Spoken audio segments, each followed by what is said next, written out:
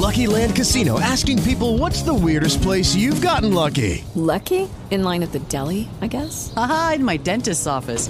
More than once, actually. Do I have to say? Yes, you do. In the car before my kids' PTA meeting. Really? Yes. Excuse me, what's the weirdest place you've gotten lucky? I never win and tell. Well, there you have it. You can get lucky anywhere, playing at LuckyLandSlots.com. Play for free right now. Are you feeling lucky? No purchase necessary. Void where prohibited by law. 18 plus. Terms and conditions apply. See website for details. Blog Talk Radio. And hello out there to all you Brooklyn folk and beyond. This is Sam Maxwell, and you are here on the Bedford Sullivan podcast, the podcast that keeps you, the audience, active listeners in the Brooklyn Dodgers TV series research process. And I've been getting very deep into that research process these days, immersing myself every day in not only Brooklyn, but the Brooklyn of the past, 1930s through the 1950s specifically. But even though that gentleman, the gentleman that I will be introducing you to, didn't grow up during that era, he certainly has a lot about Brooklyn to talk about, and that is author Andrew Schiff. I'm going to pass it over to you, Andrew, first, as we always like to do for the shameless plug, especially since you were just on here for episode 4. So tell everybody about yourself. Well, I grew up in Manhattan Beach, Brooklyn. Spent a lot of time in Sheepshead Bay because Sheepshead Bay is actually a body of water as well as a neighborhood. And my dad had a furniture store in Sheepshead Bay, which was around for 60, 70 years. It was started by my grandparents. And, so I spent most of my life in Brooklyn. And I have a master's degree from SUNY Albany, and I also wrote a book on Henry Chadwick, was called The Father of Baseball, who had a lot to do with making baseball popular as a journalist and through his statistical innovations and advocacy of exercise and health. And he was called The Father of Baseball, and that's the title of my book that came out several years back. Excellent. And yes, the last podcast was mostly exclusively about Henry Chadwick. And I thank you for enlightening us on that Brooklyn fellow. Sure. in terms of your Brooklyn roots, how far back do they go? If you can give us a little bit of a background of not just your own, but also your parents. My father grew up in the Sheepshead Bay area, and that in the community around there. I think they had to move because of the construction of the Belt Parkway. So they were living where I don't know specifically where, but in the Sheepshead Bay area where there were houses that had to be, raised because they were building the Belt Parkway. My father's mother was born in Belarus, Minsk, and she came when she was about 9. She was born in 1896, and so she came here when she was about 9. She lived to 101 years old. My grandfather, her husband, was born here and was served in World War One. His parents were from Frankfurt, but he served in the Navy in World War One. My mother's parents were much more ethnically Jewish in the sense they spoke Yiddish. My grandmother came from Poland, a place called Przemysl, which is right near the Ukraine. And my grandfather is from a place in Lithuania called Yavna. And they came over. They didn't come over together, but they met each other here in the States. My grandfather was a house painter, and they were like working class intellectuals. My grandfather was very smart, and one of my uncles went to Yale. But my father's side of the family, they were different, and they were more businessmen or entrepreneurial. My grandmother and my grandfather started a restaurant. Then they went to a linoleum store, and then it evolved into a furniture store. So my grandparents survived the Depression. It was a very difficult time for them. So I hope I'm giving you enough information about that. Oh yeah, for sure. And like I've mentioned, I mentioned on the last podcast that my mom, well, she was in many different places, including Queens at some point. But by high school, I know that she was around the corner of Coney Island and Avenue Z, I believe. What was the furniture store called? Oh, simply called Schiff's Furniture, Chiffs. Okay. Schiff's Furniture. And it was right smack in the middle of Sheepshead Bay Road. Across the street were the was a beautiful tasting kosher deli, which served hot dogs and knishes. And then there was a pizzeria, which I still think is there, called Delmar Pizzeria. And then it just had a lot of good food, and there was another furniture store in that neighborhood called Wernick's, which was closer to the train station, which was the B train, and now the B and Q train line. My mother grew up in Bensonhurst. See, my mother worked for my grandmother's, on the other side of the family, brother as a secretary. He was a politician, and he wanted to set my mother up with his son. And they went to some sort of a party, and I guess my Uncle Marty's son didn't click with my mother, but she clicked with my father. My father was at the same party. This was 1966. And then they got married in 67, and I was born in 68. I spent my first couple of years in a place called Beach Haven. It's an apartment complex right off the Belt Parkway. And I have, believe it or not, even though I'm 51, I have memories of that place. I remember there was a pizzeria where I actually burnt my mouth because the pizza was so hot. And I also remember there was a laundromat there. I think the address there was Lincoln Place. That was the street.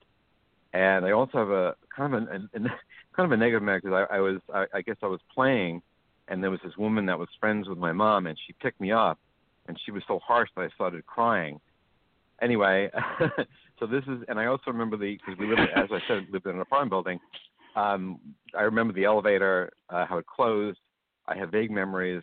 I had a memory of my mother and father having a little bit of a fight, a tiff, and my father banging the table and walking out. And I was like, it wasn't like traumatic. I just remember that. And so that's where I spent the first 2 years of my life. And then I moved to Manhattan Beach. We bought a home on Pembroke Street, and the houses on that block were attached houses. If you go to Dover Street or Coleridge Street, Manhattan Beach is set up A through Q. Q doesn't exist anymore, but I lived on the P block, Pembroke Street, which is toward Kingsborough College, and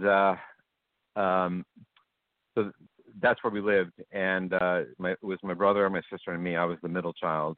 My sister was born the following year in '69. I was born in '68. So we moved to Manhattan Beach, and there were people on the block that I became friends with, that my sister and I became friends with. And it's amazing how time flies because everybody's doing something, working, has a job, and are adults. And I remember a lot of cut me off if I'm talking too much, but I remember in Manhattan Beach specifically, there was a lot of sports played. We played hockey. We didn't play basketball. We had to go to the courts for that. There was the whole court thing in Manhattan Beach where you had to go to the courts and play basketball. But we played football in the snow, two-hand touch football. We played baseball, punchball, hockey. It was a good sort of thing to exercise is very important. And I did a lot of exercise. I wasn't a great athlete, but I liked playing. And so I got a lot out of it, a lot of exercise out of it, which I need to get back into. So that's pretty much summing up. I lived in Manhattan Beach until I was 25, and then I lived upstate to Albany. I went to graduate school. I graduated in 2 years, and then I stayed around for a little bit, and then I moved back to Brooklyn, and I lived in Ditmas Park. And I rented a room, and I was working in sales, so that's what I was doing at that particular time. Up to now, I lived in Brooklyn again. I was in Kensington, and now I'm back in Manhattan. So that's a summary of my my existence growing up. Oh, that's great. Yeah, it's and just speaking of sports, that was actually a great segue because my next question was, how into baseball was your family? How into the sports of Brooklyn? How many, was your father or mother into the Dodgers when they were here? Yeah, they definitely were. My father's favorite player was Duke Snider, and my mother, she rooted for the Dodgers as well. My mother was born in 41. My dad was born in 32. And my father was he had like a knack for describing things. Like when he would write me a letter, Cam, he was such a good writer that you can actually feel the temperature and the atmosphere the way he would write. And he would say to me, when Duke Snider hit the ball, you can see the light reflecting from the ball. I mean, he would go into like detail about that. And my dad was a huge Dodgers fan. And I think my mom liked Gil Hodges. That was her favorite player, from what I recall. My brother was a good athlete. He played baseball, a little baseball, for Lincoln High School. But he wasn't. I mean, he was good. He won an award. My brother and I both went to Reynolds, which is on Emmons Avenue near the water, the Sheepshead Bay water. And my brother won this award called the Jules Cantor Award, which was honored for the best athlete in the school in his last year. And so he was a good ball player. So everybody in the family liked baseball. Even my sister likes baseball. And my brother and I like hockey. My dad wasn't really a hockey fan, but my father liked basketball, football, and baseball. And he was a Giants fan, so I became a Giants fan. So that's how it worked. My dad would tell me stories about the Knicks teams that won in the late '60s, early '70s. He told me he grew up watching the Giants in the '50s with Andy Robustelli, Jim Katkavich, Rosie Greer, and I think I'm missing somebody because they had a 4-3 defense. I know Sam Huff was on that team, Frank Gifford. Later on, they had a guy named Whitey Tittle who became their quarterback. My dad would sort of talk about him. So there was a lot of interest in sports, in the house. And I remember as a kid, they used to be, I think they used to be on ABC 7 and NBC 4 and Channel 2, CBS, would all have their sports around 6:30. So I would run to the television, even when I was eating dinner, and I would check up on the highlights of the sports. Just remember, this was before cable television. And I was so into sports that I would just want to watch all the broadcasts because they would come on. One would come on a little bit later than the other, so I would try to I would change the remote control, and I would just go from there and just go from one to the other. So I remember doing that a lot as a kid. One of the things that happened, I went to PS 195, which was in Manhattan Beach, and they had a really great yard to play baseball and football. And when I left there, probably about 5 to 10 years after I graduated, they built a huge gymnasium, which took up most of the yard. So you can't play in the yard any longer. They just built 195 built a huge gymnasium back there. So when I used to work at Manhattan Beach Jewish Center as a counselor, and we used to play ball there and use the field there, but that can't be done any longer because the big gymnasium takes up most of the space. So I was kind of disappointed that happened. Not that I was really using it at that point, but I had a lot of fond memories there, and I thought it should have been left alone. But I had no control of the situation, but that's what happened. Well, speaking of disappointment, another good segue. You were born. Did you say you were born in '68? August 28th, 1968. So you were born 11 years after the last Dodgers season. Your dad would. It's amazing the way you describe the way your dad would talk about Duke Snider hitting the ball and how you'd feel the atmosphere. So what was it like when your dad would describe the Dodgers leaving, and also what baseball team did he raise you as, or what? You may have said it, but I just want to go back to it. What baseball team did you root for growing up? Well, he became a Mets fan, and I became a Mets fan, and in like '76 is when I started really following sports and having like a memory. My first Mets game was July 28th, 1976. the Mets lost to the Pirates 1-0. Seaver pitched 10 innings and got a no decision, and they lost in the 11th when the Pirates scored a run. I don't remember who scored the run. I think at that point we had left the game, and we were sitting in seats that I never. I think it was like the center part of the stadium where the press box normally is, and I don't know how we wound up with those tickets, but I never sat in that area again. And so I was a big Mets fan. Obviously it wasn't. I mean, I was alive technically when they won in '69, but I wasn't like aware of what was going on. But of course I was, alive and aware of what was going on when they won in '86. So that was thrilling. And my father, he didn't seem angry or disappointed that the Dodgers left. I don't remember him ever being, bitter about it. I know there were a lot of Brooklyn Dodger fans that really were upset that they left, and also New York Giants fans. But the Mets fans absorbed all the National League teams, the two National League teams, and even when they were bad in the early '60s, they drew very well because they took from they got the Dodger fans and they got the Giants fans to root for them. So it was they actually outdrew the Yankees in the early '60s because cumulatively there were more National League fans in New York because of the two teams. So I mean that's the whole situation has changed now, but at that particular time there were I'm pretty sure there were obviously more National League fans and people willing to root for the team that replaced the Dodgers and the Giants. And so that was my first.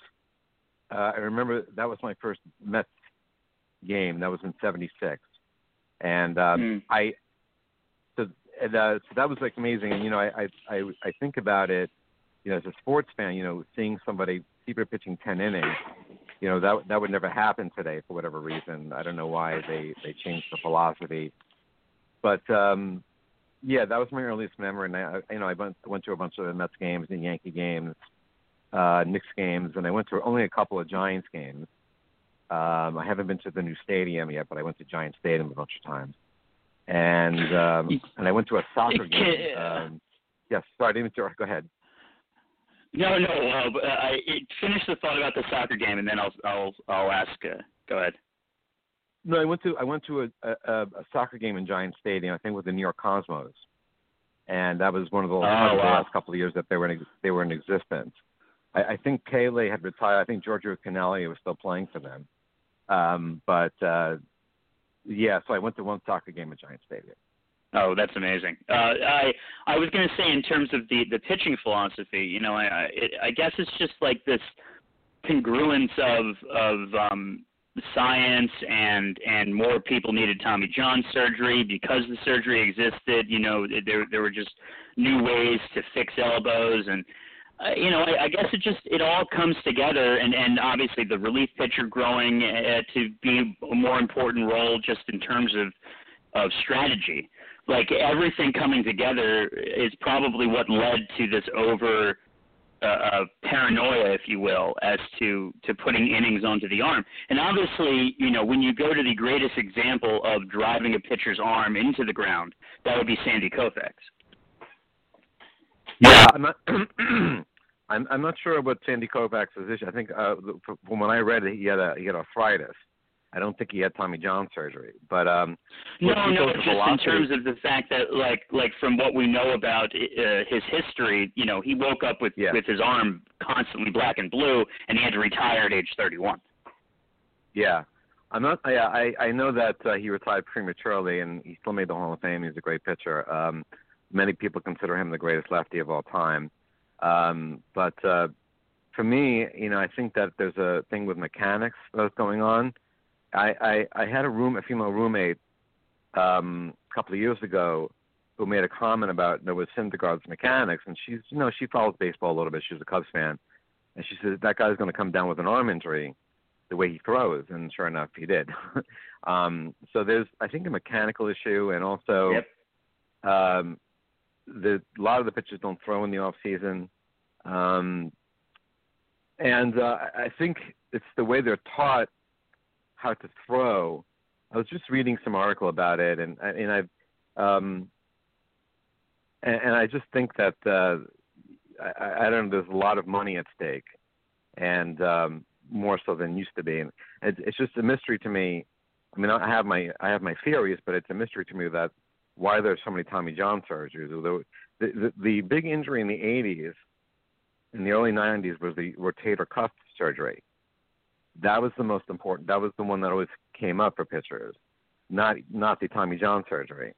And all of a sudden, over the last 5 to 10 years, the Tommy John surgery has become the surgery for like 95% of the pitchers. And the Mets new pitching coach is a guy who's had 2 Tommy John surgeries. So I don't know why they would hire somebody who didn't. And I don't know what behooved them to hire somebody who hurt his arm twice. Well, I mean, if they think he's got a good brain on his shoulders about it. I remember, there was a stretch of time back in. This is certainly a little bit of a tangent, but hey, it's the National League Baseball legacy of New York. For a hot second there, Dylan G and Jeremy Hefner were the hottest duo in baseball. Was the hottest duo in baseball in 2013, and then they both got hurt. Yeah, I forgot about Dylan G's injury, but he pitched some great games for the Mets, and he was pretty solid. And Hefner, I remember him, but I thought he was a relief pitcher, if I'm not mistaken. But I mean, obviously, he's into analytics, so I think that's one of the reasons why Dave Ireland was fired, and they brought in that older gentleman, Regan. And then they settled with Hefner, but he's not a guy that I would want to have my pitchers listen to, because he obviously couldn't take care of his own arm. So what kind of a wisdom would he impart to some of the young pitchers the Mets have? I mean, he wouldn't really impart anything on Jacob deGrom, because he knows what he's doing. But some of the other pitchers, I don't know. That's just my opinion, of course. But well, I think with Noah Syndergaard, he has the chance to be such a bulldog, and you see it when, like, I think to that game against Cincinnati where he shut them down and got the only run out of a home run. That's Syndergaard at his best, and you could see it on his face that he knew what he was doing and he wasn't going to let up that day. And the problem, I think, for Syndergaard is that he's basically seems to be conditioning himself like a home run hitter. And he's kind of bringing that mentality into pitching. And unfortunately, like your roommate said, the way he had been going about it has led to, just all these shots of him without a shirt, and you see, his physique. And even with like a pitcher like Steven Matz, talking about a lefty, and he has Sandy Koufax's number for a reason, I think, especially coming from Long Island. Like, so I think they were thinking on those terms in some fashion when they gave him that number. And I don't think he could ever be as good as Sandy Koufax, but if you look at it, like I always think that Steven Matz should be skinnier than he actually is. He just looks buffer than a pitcher of his caliber should, if that makes any sense. Yeah, I haven't really thought about much of Steven Matz. The only thing, well, there's a couple of things here. Matz pitched great at Citi Field, and then he pitched badly on the road. Syndergaard didn't have a good year last year, and he said he had problems having a field with the slider. But I remember when Syndergaard was at his best when he pitched. He was the only pitcher that won a game in the World Series against the Royals. So, and he was like, and that was after he let up 3 runs after pitching at was it Kane? Lorenzo Kane? Was that the one? Yeah. He pitched at his head. Yeah, I think you're right. So yeah. That was quite a performance, because he let up those 3 runs and then didn't let up anything else. Yeah. Yeah, he's he has the potential to be he has a certain it factor to himself.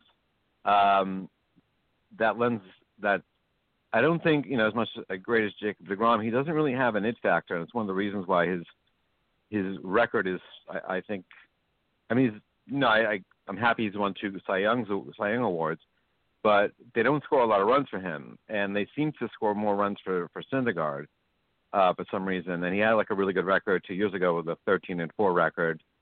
His ERA was in the low 3s, and deGrom is only 1 or 2 games above 500. And the one thing I think that people tend to forget when talking about those factors is the fact that Jacob deGrom is going to get the other team's best as well. And so, like, generally speaking, it's going to line up that way, that you're going to get the ace of the other team. And so that could be a factor as well. Obviously, it is like for a pitcher of this caliber, you hope that your team can be good enough to squeeze a run or 2 out, just get 3 runs and let him do his work, basically. But unfortunately, that just hasn't been the case. Yeah, well, it doesn't always line up that way because as the season goes on, the rhythm changes of the rotation. So sometimes he does get like a weak pitcher, but whatever. I'm glad he's won 2 Cy Young awards. He's going to end up in the Mets Hall of Fame. He's already won that, and whether he ends up in the Baseball Hall of Fame, I guess it still remains to be seen. Well, I think you also at some point need to retire number 48, and this is what I'll to help us segue to back to Brooklyn baseball. I'll ask you about your Cyclones experience, and of course the Cyclones are as well affiliated with the New York Mets. So, have you enjoyed yourself out in Coney Island? I'm guessing just even though you don't live out there, you still have your roots out there, and it's right down the street. Yeah, I've only been to 1 or 2 Cyclones games. I've only been to 1 or 2 Cyclones games. I probably should go to more, but it's more out of my way than now because I live up northern Manhattan. Yeah, I was going to say too that you live as far away from Coney Island as you could really possibly, and I guess just where you are, I always think of what's it called, Far Rockaway, because of the A train. It goes past you. That's right, the A train. Yeah, that's true.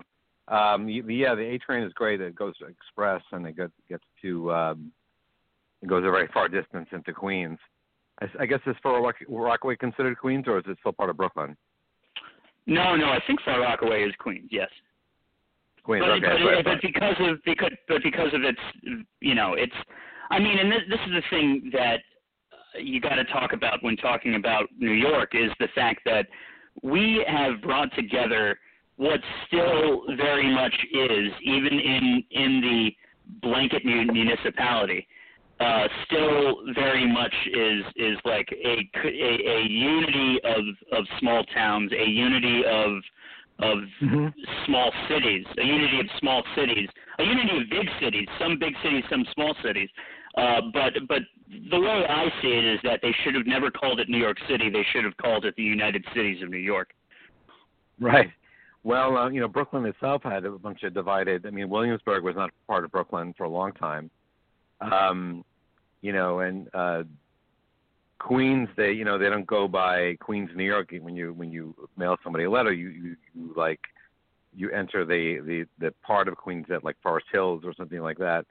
One time Brooklyn was its own city, and maybe if it continued to be its own city, the Dodgers would have stayed, because it wouldn't have been under the jurisdiction of Robert Moses. They would have been somebody else. That's a great point. And and also the mayor of Brooklyn, I think may have I think Robert Moses was looking at where the Islanders play or the Nets play as a place as a park for the Dodgers. And Moses he rejected the idea, and he wanted to build a stadium where the Mets play, in Flushing. I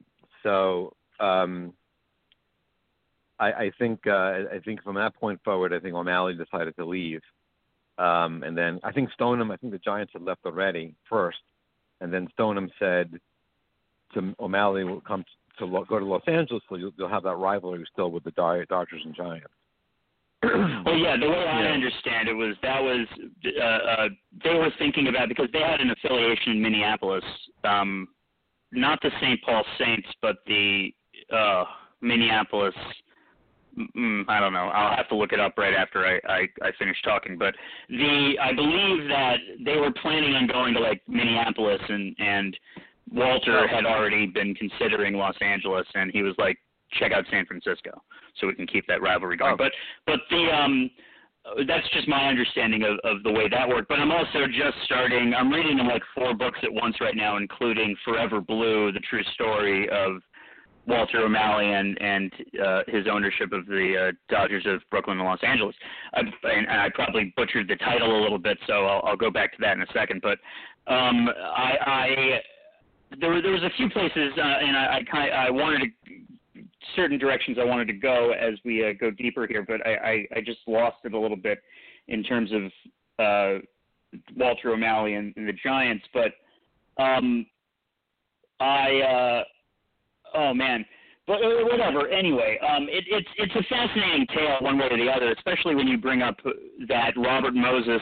You know, there would have been a completely different authority, which obviously Robert Moses was head of the Triborough Bridge and Tunnel Authority, and crazy enough, after Fiorello LaGuardia regretfully gave him as much power as he did, I believe LaGuardia died in about 47, 48, and by then it's amazing that Robert Moses got more power to be in charge of all construction in the city, let alone just building the highways. Yeah. He built the two Whitestone and the Throgs Neck Bridge. He built the highway going around there. He was so whatever he built, and he built, early on he did some, he built some beaches. I think Plum Beach, Howard, I think what was it, Jones Beach. And I think in the beginning, I think he started off with some good ideas, and then he just went off. And well, I think he had more in mind, about getting traffic through the city as opposed to really caring about the city.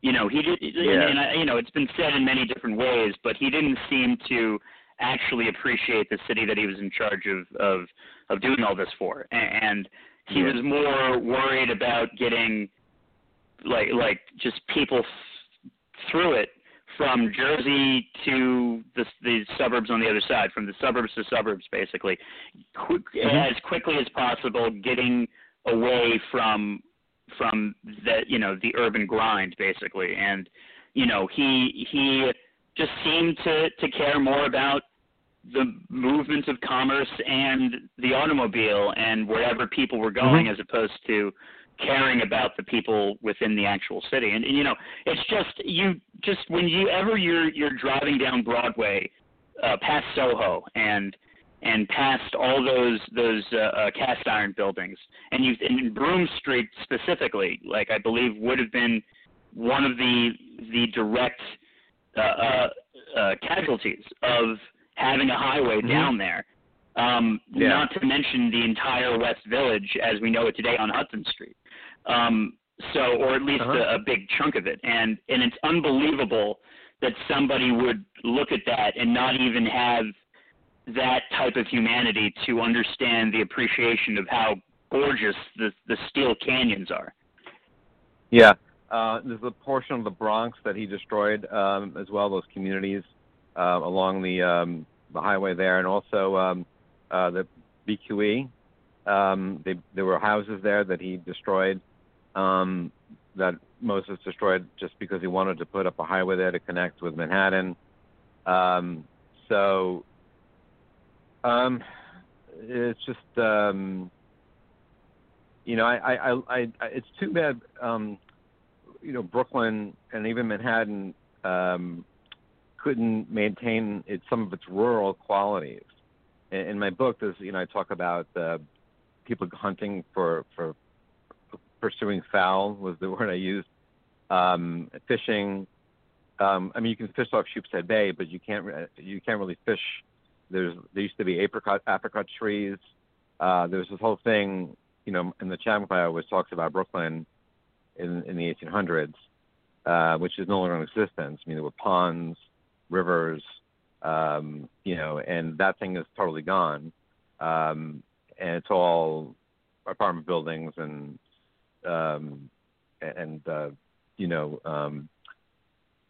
asphalt, and you know, it lacks some of the beauty that it had. And even through the 30s and 40s, there were still a lot of farms in Brooklyn. There was a guy who worked in my dad's store named Walker, and he would talk about what Brooklyn was like. I'm sure he's long gone, but he was in his 80s, 90s, and he would talk about, you know, farms in Brooklyn and things like that. I believe that Ebbets Field was built. There used to be like a pig farm, and then they took over the area and they built at Ebbets Field. So I think there was something like that where I read. Yeah. No, that's true. Yeah, that's Ebbets Field was a pig farm. Yeah. So, but it is what it is. There's not much we can do to go back in time, but it's good that Robert Moses didn't get everything he wanted at the end. So that was good, I suppose. Well, I think he ran into Manhattan in 1964, meaning Manhattan during not really the height of the protest era, but at least probably not even the infancy, but like the toddlership, you know. I mean, there was certainly protests in the 50s against what he was trying to do with the Cross Bronx Expressway. It just didn't work. I think he was he was messing with Manhattan. But at the same time, then he had weirdly enough, he had less to do with this, but it was still a piece of land that was being constructed on, you know, New York City, and that was the World Trade Center. That was the Port Authority of New York and New Jersey, and it got rid of 12 or 13 square blocks of original Manhattan grid. And so, you know, it even though obviously that was a little bit more dilapidated than the West Village at the time when he was trying to do that, when they were trying to do that, but it still was a piece of New York history that obviously was just completely wiped away, and when you go there, you would never know it ever existed. Yeah.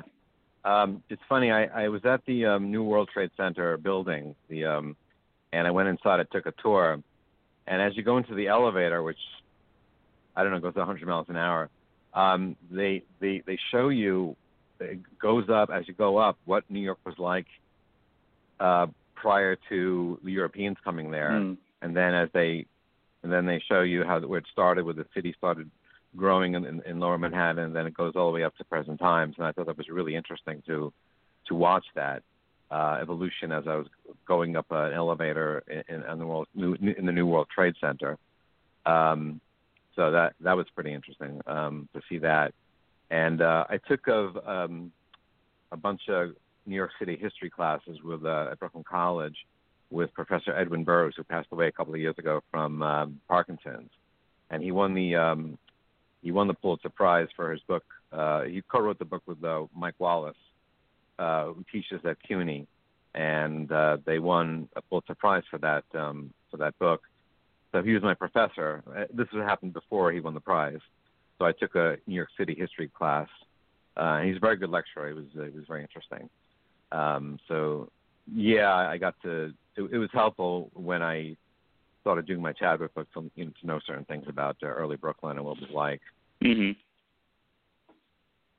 Yeah, it is remarkable. You know, I was just actually talking about Inwood Park, and I guess Fort Tryon to an extent too. But what I know about Inwood Park is that I think it's 95% untouched original Manhattan forest.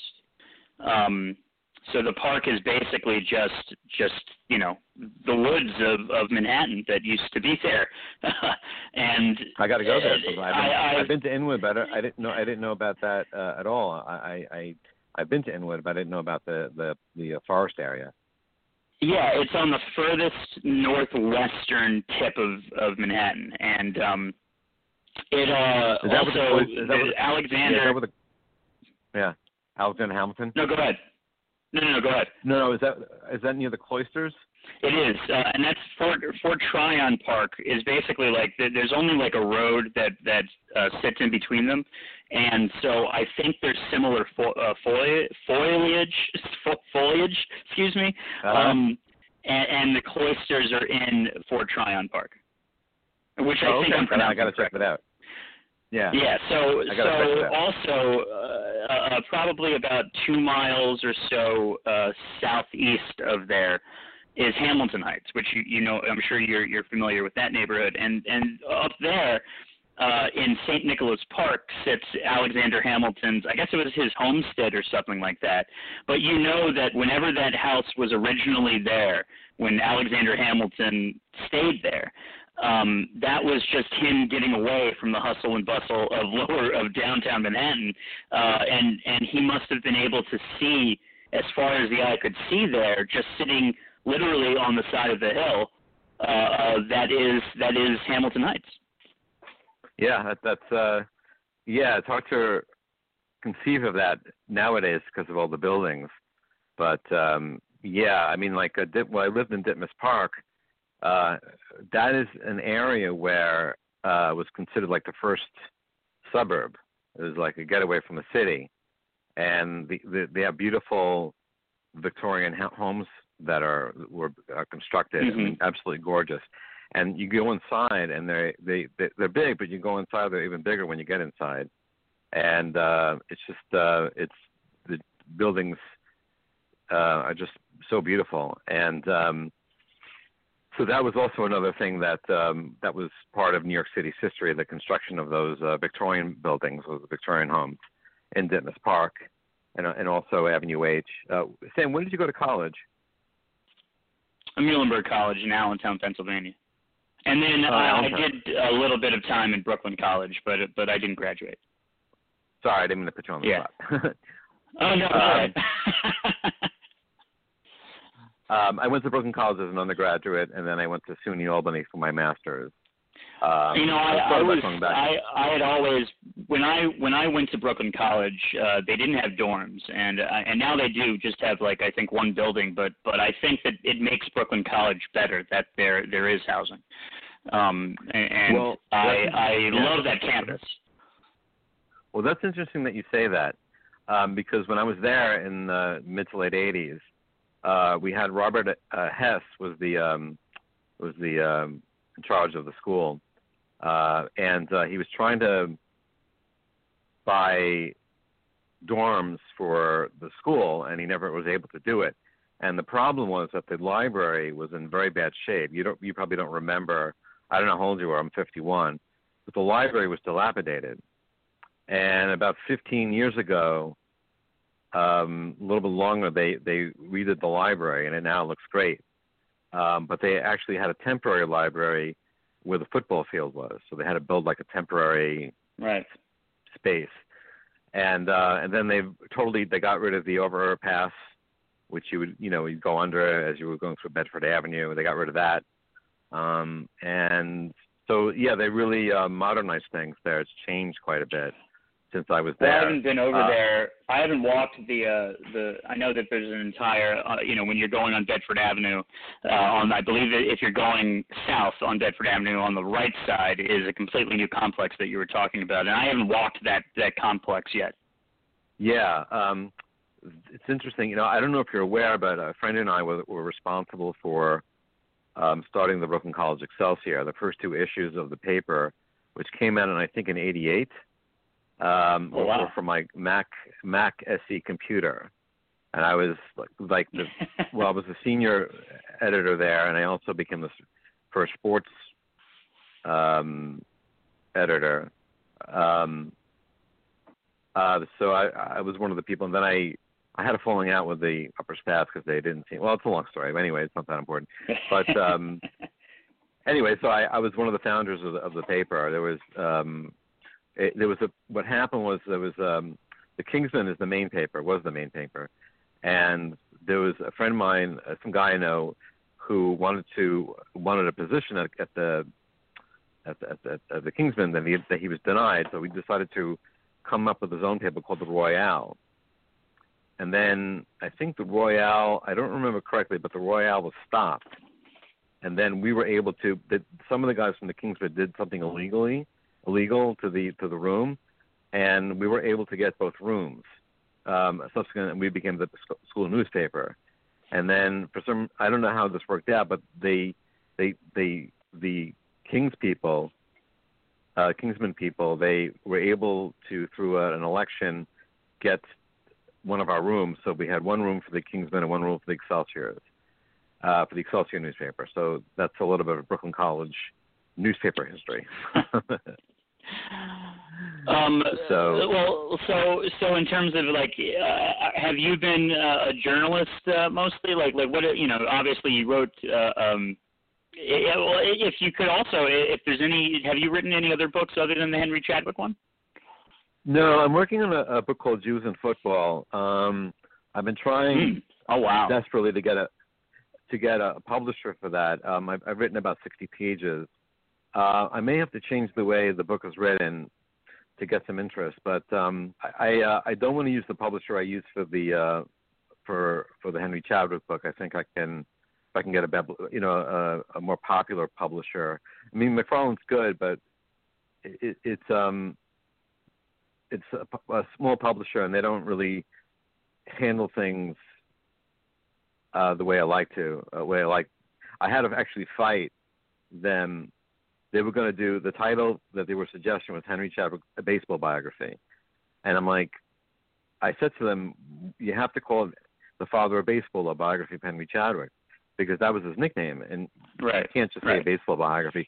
If you say The Father of Baseball, it's more enticing than just saying a baseball biography. And they were like, well, I agree. We have Harry Wright was the father of baseball, and he went, yeah, and I said, it's a different title. You already have a book on Eddie Collins that says Eddie Collins, a baseball biography. So you have a Henry Chadwick book that says a baseball biography. So why don't we do The Father of Baseball? Wouldn't that make more sense? So they acquiesced. And then a friend and I designed the cover. They actually did a variation of the cover that my friend and I designed.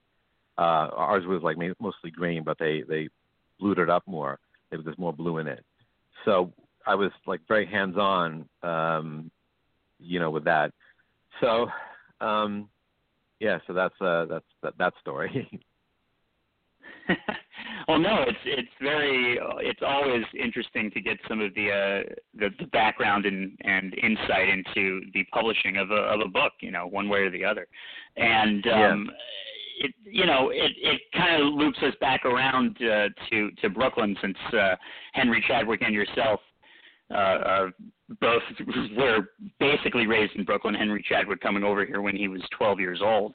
And it seemed like, let's loop back around here, because this is something that we didn't really get into, and something that just popped into my head about his accent. It seemed, at least from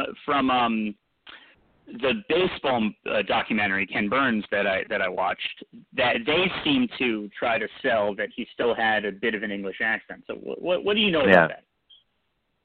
I don't know anything about that, because I never heard him speak. He came in when he was 12. I doubt he would have a really thick Brooklyn accent.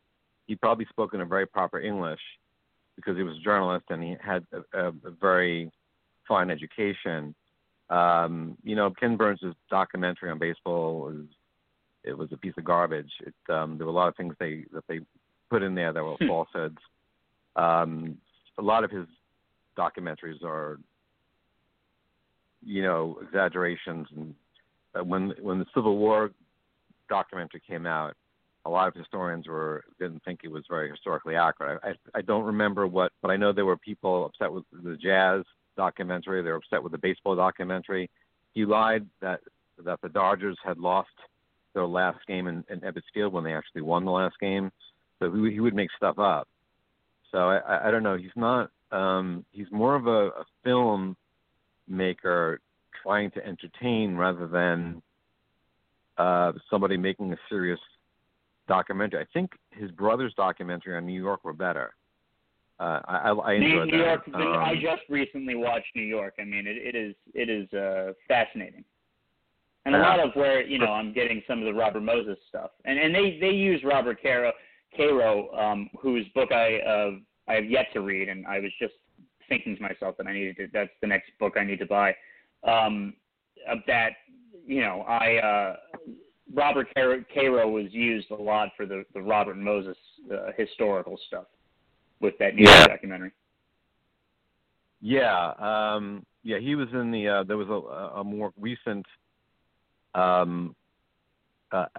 was there. They added an additional chapter about like 10 years ago, and Caro was in it. He wrote a lot of books on Lyndon Bay LBJ, and so he's like considered the expert on Lyndon Baines Johnson. I mean, there have been other people who've written about him, but LBJ was an absolute lunatic. But that's something else again. I mean, he was an effective legislator. He got a lot of stuff passed. But he would. Yeah, he was really crazy. But anyway, I've heard some. Yeah. Yeah, he was a great legislator. He was able to get a lot of the civil rights bills passed. So he was a mover and a shaker. So that's all I have to say about LBJ. Yeah, I think we'll start to segue into our final segment. We have about 9 minutes left till the hour. Okay. So let's use that. You really can't stop talking about Robert Moses, and what he did to this city, and sometimes, right now you can certainly feel the way that he has shaped everything. For me as a driver, every day, I'm constantly going along the West Side Highway through Riverside Park. You're going on the FDR Drive, and he was able. We were talking about the highways that he had wanted to cut through Lower Manhattan, but he was also going to basically cut through Times Square, cut through 42nd Street. And then try to do, I think, 125th Street. And right now, with nobody on the road, you really feel what he was trying to do, because you do get around the city very quickly now that there aren't any cars on the road. I think his big picture just didn't have any humanity involved in it. Yeah, he was cut off from humanity. I think some of the detractors of Caro's book said that he didn't mention some of the good things he did early on, like the formation of a lot of the beaches in Long Island, Brooklyn, and whatever. So there were. I mean, anytime you write a biography, sometimes the author will. They may not have all the information, or they just have a skew, like a certain angle. Robert Caro has his angle. There are other books written about LBJ other than the Caro books. Now, this is not to say that he's not a good writer. He is. But Doris Kearns Goodwin, she wrote a book on LBJ. There are other people who've written books about him, and there someday somebody else will write a book on. Yeah. Oh, yeah. And I'm sorry. Let me rephrase. A Brooklyn Dodger fan. She was Rockville Center, Long Island, but her father was from Brooklyn. Oh, okay, that makes sense. So it's really hard to tell.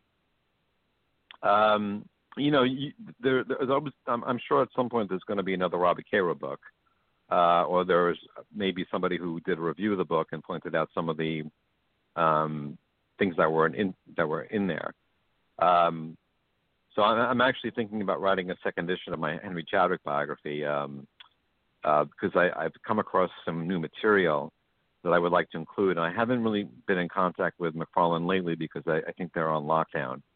But I'm actually thinking about doing it. There's a bunch of stuff I would like to include, and I can include about 30, 40, 50 pages and more images So that might be a thing. I'm considering that because I think it would be it would make the current book, it would make the new book more comprehensive. Not that it wasn't comprehensive to begin with, but I think it would make it, obviously make it better than the original, in my opinion. But the original is good too. I would suggest you buy it.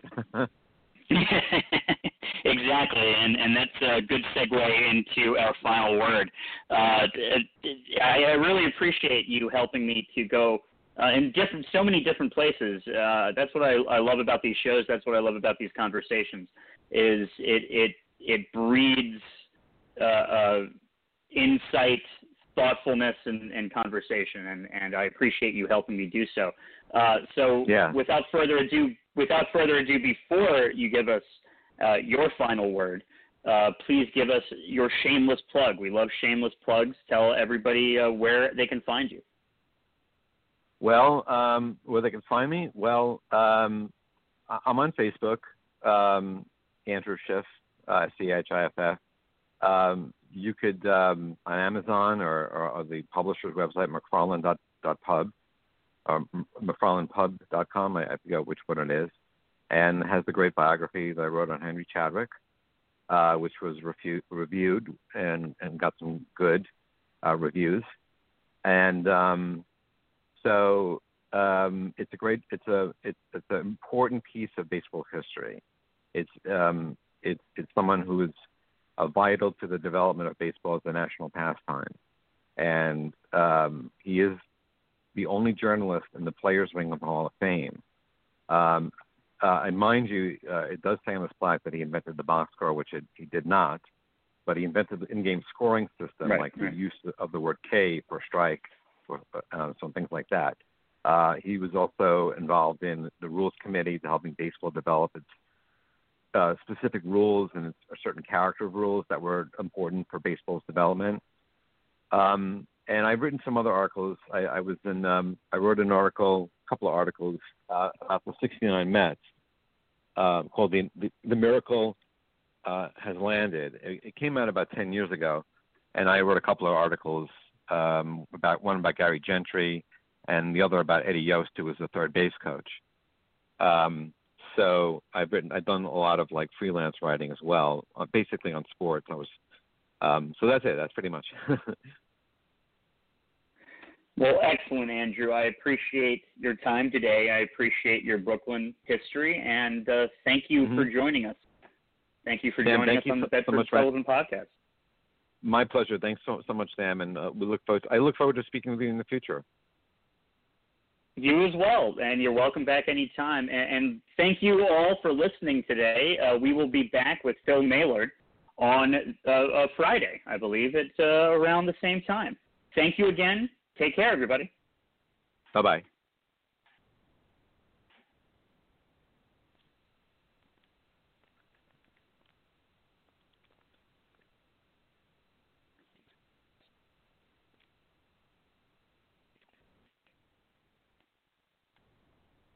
With Lucky Land Slots, you can get lucky just about anywhere. Dearly beloved, we are gathered here today to... Has anyone seen the bride and groom? Sorry, we're here. We were getting lucky in the limo and we lost track of time. No, Lucky Land Casino, with cash prizes that add up quicker than a guest registry. In that case, I pronounce you lucky. Play for free at LuckyLandSlots.com. Daily bonuses are waiting. No purchase necessary. Void where prohibited by law. 18+. Terms and conditions apply. See website for details.